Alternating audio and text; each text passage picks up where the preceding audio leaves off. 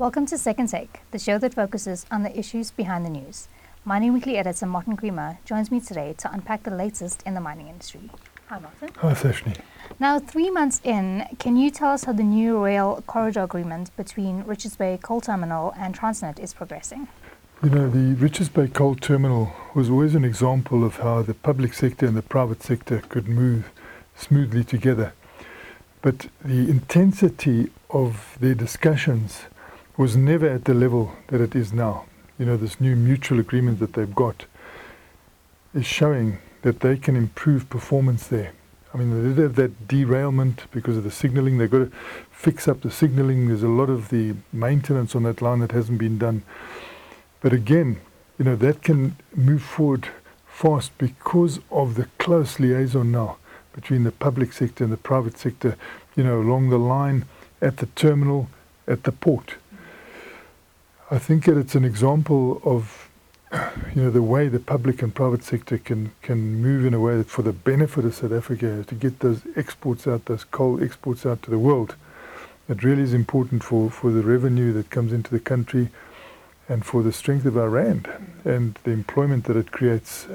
So, you know, 69 collieries in South Africa export through there, and you can see that the juniors did much better this time around. They've got a 4 million allocation, but they got to the 3 million level of exports, and there's special assistance that's been given to juniors as well.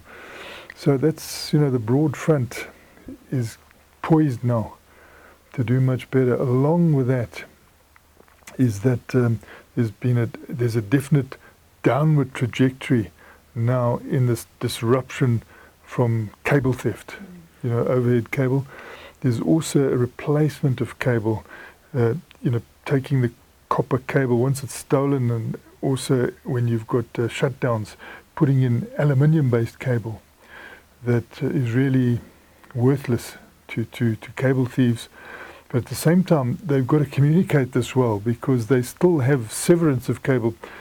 People think, hey, this is a copper cable. Then suddenly they find it's an aluminium cable that's going to give them no return, and then they just leave it lying there, but it still disrupts. So they need to put up big signs saying there's no longer any copper here, I think, to communicate, to try and cut it even further. Then the whole prosecution, people are ending up prosecuted, but they want to up that level and make sure that those who continue to disrupt, you know, end up in jail. Now, Anglo American has teamed up with a large Chinese recycler to launch a research and development project.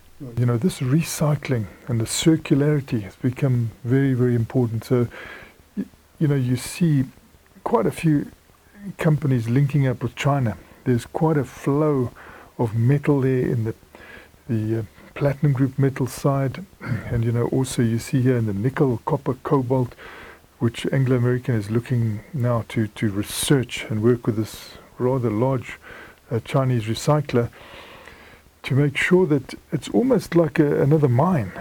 And what is happening now is that people are prepared to pay more for the recycled material because it's got less of a carbon emission problem.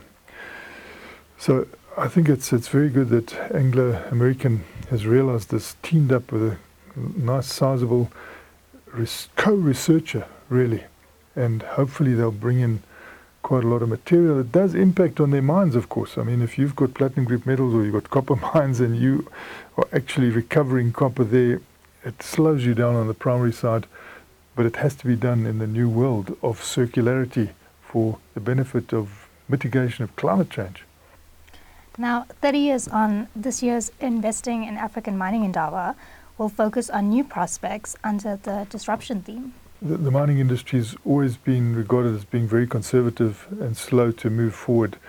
But in today's world, you know, you've got to move forward very, very fast because you've got such a lot of potential assistance, you know, that can help you with artificial intelligence and all the other technologies available.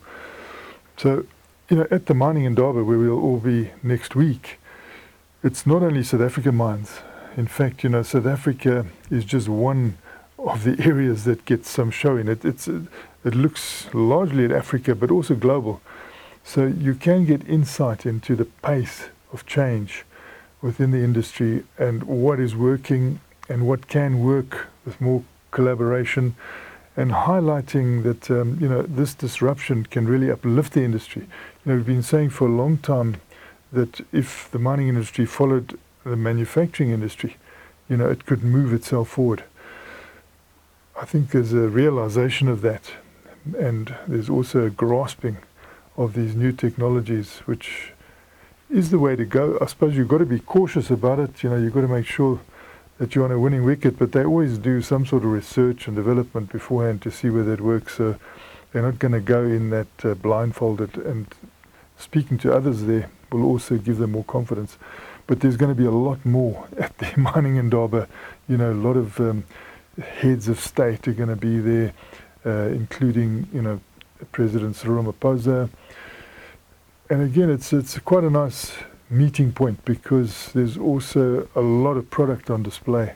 A lot of stands there and a big crowd that can move through and see all the products on display and then go into the auditorium, get input on latest comments, and then move through that display area again and give a lot of visibility to the products that are exhibited there.